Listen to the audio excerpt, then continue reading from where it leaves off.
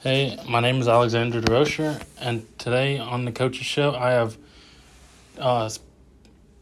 special teams coach and defensive line coach, Coach Brian Wallace of the Nicholls State Colonels. So, Coach, thanks for being here today. I appreciate it, man. Thanks for having me.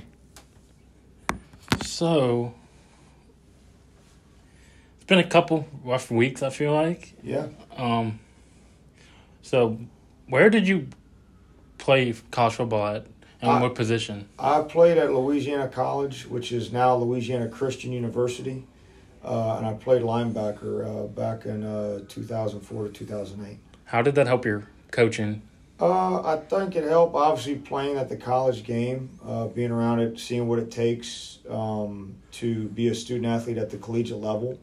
But I also think it helped me in terms of understanding, understanding players better. With the coaches that I had in college and seeing how they approach different situations. They approach, college athletes and just the college mentality, and it's more business-like than maybe what you get at the high school level. So being able to see that, through a player's eyes and experience it, I think has helped me grow it and be a better coach. So where did you coach before coming to Nicholls? I actually was at Louisiana College from 12, 13, and 14 as a co-defensive coordinator. And then How does co-defensive coordinator work? So that was an interesting deal. I usually get that a lot. So it was me. I got hired on, and there was a guy on staff already, one of my best friends. We actually played together, who was there, and me and him ran the defense. Again, I don't got an ego, so it was both of our what we run it. I was more kind of involved in the box, and he kind of handled the coverage aspect. And on game, we throughout the week we game plan, put stuff together, and then on Saturdays I'd call it from the box. And when he would say have some input on what he liked and what he was seeing, we'd implement that as well. So it worked pretty well hand in hand. But I think our relationship, in Justin Charles, who's now the head coach at Menard High School, but our relationship was obviously critical to that, where neither of us had egos in terms of it didn't matter, we just wanted to win. So you'd do that again if you had to? Oh, yeah, there's no doubt. I think in the right situation, obviously, going in there, it'd probably have to be with a guy that knew me and I knew that person for it to work out, I think, for the most advantageous for the team and the players. So where'd you go after Louisiana College? Did you come straight to Nicholls? So right after I got done playing, I coached there a year, coached linebackers, and then I actually got a GA job at UL Lafayette, and that's where I crossed paths with Coach Rebo. So I was there 2009, 2010, 2011, and worked with the defensive backs there. So that's where I kind of cut my teeth really on learning coaching, learning a lot of football, and seeing how to run a program. We were there in 2009 and 10. We weren't particularly very good. We were bowl eligible the first year, but then 2011 we won the New Orleans Bowl. So seeing the transition, being on part of two different staffs, seeing how just different things were run, seeing how things were done right, things were done wrong, you learn a lot. And then taking a team that was 3-9 and flipping it and going 9-4 and winning the New Orleans Bowl was really good to be around. Okay, so let's talk about the Jackson game. Yeah. So I think second drive, y'all got a pass interference. How do you adjust after that? Well, we got some penalties that hurt us, that we kind of shot ourselves in the foot. We had some self-inflicted first downs. But, we always tell the guys, play the next snap. Each snap is its own play, its own entity. You can't, whether it's a great play or a bad play, whatever it is, you got to play the next snap. I tell the defensive line, you might get a sack, but the next play doesn't matter.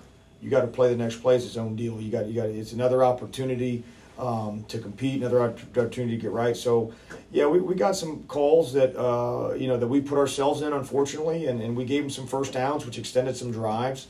But we just got to continue to battle, play after play, snap after snap, and just continue to do our job.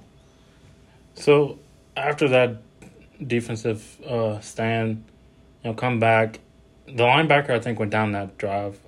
Mm-hmm. How do you adjust the defense when that happens? Well, for us, it's kind of the next man up. You know what I mean? And we have this year, we've been battling some different guys going down and stuff like that. So, that's why we try to preach to our guys. You don't wait for that moment to prepare.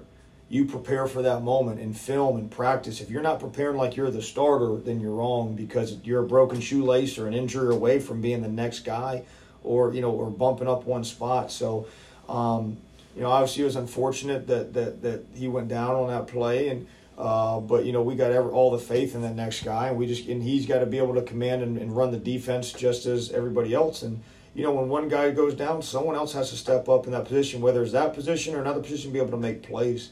But we got confidence in all of our players to do that. So, special teams has been used a lot this season so far.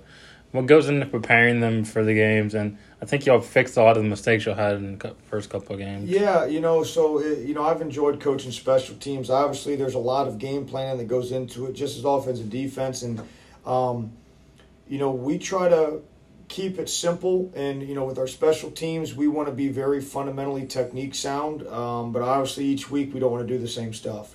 So, and the guys have really bought in, and they believe in what we're doing. They believe in this program, in the special teams room, and our culture, I think, has a great environment in the special teams room with some older guys, and it's bled down to the younger guys. So the buy-in's been great, and they're hungry every week to see what new wrinkle we're going to do to be able to execute. So, we try to look at first is, what are we doing well? And then how can we improve it? And then what do we need to clean up? And how do we do that? And then we try to, see what the opponent's doing, and then say, hey, well, what might give us issues? What might give them issues? And then kind of go from there. So I've read that I want to say you coached safeties when you first got here, and then Correct. you moved to line. So I got hired. I was coaching outside linebackers. Then we kind of changed our defensive scheme, and I moved to safeties in our Nicholls. And then this past spring, I moved to defensive line. So I've kind of coached everywhere. So how hard is it to adjust to the new positions? Well, I was actually more comfortable moving from safeties to D-line because of my time spent coaching linebackers and knowing the run fits and how to fit the box. And obviously coaching outside linebackers in our 3-4 when we first got here, a lot of the same stuff, the same techniques are, across the whole defensive line. I was actually a lot more, nervous isn't the word, but just when I was moving back to safeties, because it's a position unfamiliar. Never played it, but it just made me go and study it. You know what I mean? Obviously, when you have that, fear of failure, it wouldn't work even harder. Just because I didn't want to fail the players, and in terms of not being able to coach them the way they need to be coached. So I just felt it kind of challenged me, I guess it should say, to where I had to learn more and go and study and go and talk to people and figure out, hey, what do we need to do? And but the same thing, moved to D-line. So just kind of from the time that, Coach came and approached me about it, I went and started studying, watching film and talking to other coaches and saying, what works, what does not work, what do I need to do? And obviously not there yet, but it's a work in progress. And I feel like I've gotten better, and I just got to get the players playing right. So after the linebacker went down, the next drive on defense, y'all called a timeout, and it looked like y'all were addressing the defense. Mm-hmm. What were y'all telling the defense? So in that situation, if I recall correctly, we called the timeout of the situation of the game. We kind of just wanted to, I think we wanted to make a substitution, and then we wanted to make sure that we had the right call and the right people on the field. Because at that time of the game, I believe they were driving, and it was late in the half. So we didn't want to we had some timeouts we were able to burn. We didn't want to have something, again, be self-inflicted. So we wanted to get the right personnel in the game, make sure everybody was on the same page. At the same time, I think, it was one of those times where we just want to have come over, calm them down, look them in the eyes, say, hey, let's go make a play, build some confidence, get out there, get on the field. So I was at the game a little bit, and It looked like the team Jackson's team was kind of on the bigger side of the teams we played before, in terms of size. So How do you game plan for that going into it with the line? Well, it's kind of funny because, this is going into my 8th year, and a lot of times when we've lined up against another opponent, they've probably had bigger size. But that's really never been, to me, a factor in, hey, who's the better football player? And I think that's when we go and evaluate recruits and we go out recruiting, size to an extent comes into play. But we put value in guys who are quote unquote football players. Do they love the game? Do they work hard? Do they sell out to the team? Are they about football? And we try to identify those guys, tough players. And those are the guys we've won with in this program. And, I can account for numerous times we're on the field pregame and I look across the field and I'm going, man, they got some big guys. But then we go out and we play ball. Once that ball snapped, they put on the pants, the shoulder pads, the helmets, just the same as we do. And we've won more of those games than lost. Size advantage, I think sometimes it's like, but, I think, in this day and age, you can find guys that just love to play ball, So going into halftime, what adjustments do you have to make? Because, I was talking to the other coach I interviewed, and he's like, every game we act like it's 0-0 at halftime. So what adjustments do you make on your end?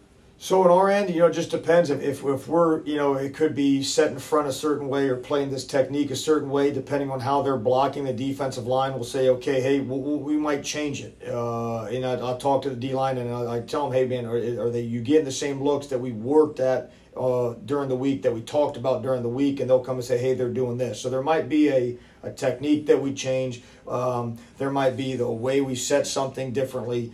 But the biggest thing is we get them, again, it's 0-0. Let's go out and let's play our brand of football. It doesn't matter indicative of the scoreboard. We're up by 50. We're down by 50. We played our own standard.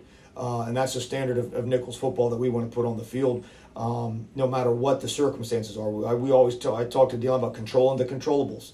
You control your effort. You control your attitude. You control the way you play this game. And that's all we can do. So that's why we just keep emphasizing back to those mantras, I guess you want to say, and get them refocused to play the second half. So at some point, I think it was the late third, beginning of the fourth, y'all switched the defense out. And I recognize some players because they went to E.D. White. Anyway, was that to give the starters and all a break so they wouldn't cramp up? Yeah, and so some point with the defensive line is a little bit different. You got to keep those guys fresh. And usually sometimes early in the game we can rotate them. The kind of the way the flow of the first half went, there was a lot of short drives, so didn't have to rotate them as much. It got to a point in that part of the game where we were getting the plays up, so we start rotating players in, keep guys fresh. Like I said, we can get other guys into games. And then, obviously with this game, obviously we lost, but you can pull some positives is, for us, we get some guys in the game, some younger guys in the game, and it enhances their development. Now they get college reps, they get live reps on Saturday. It's different than a practice rep. You know what I mean? There's just a different atmosphere to it. So we get to evaluate some of those younger guys, and those reps are valuable for them. It could be 15 reps, could be 20 reps, it could be 10 reps. But now we build those reps towards this conference play.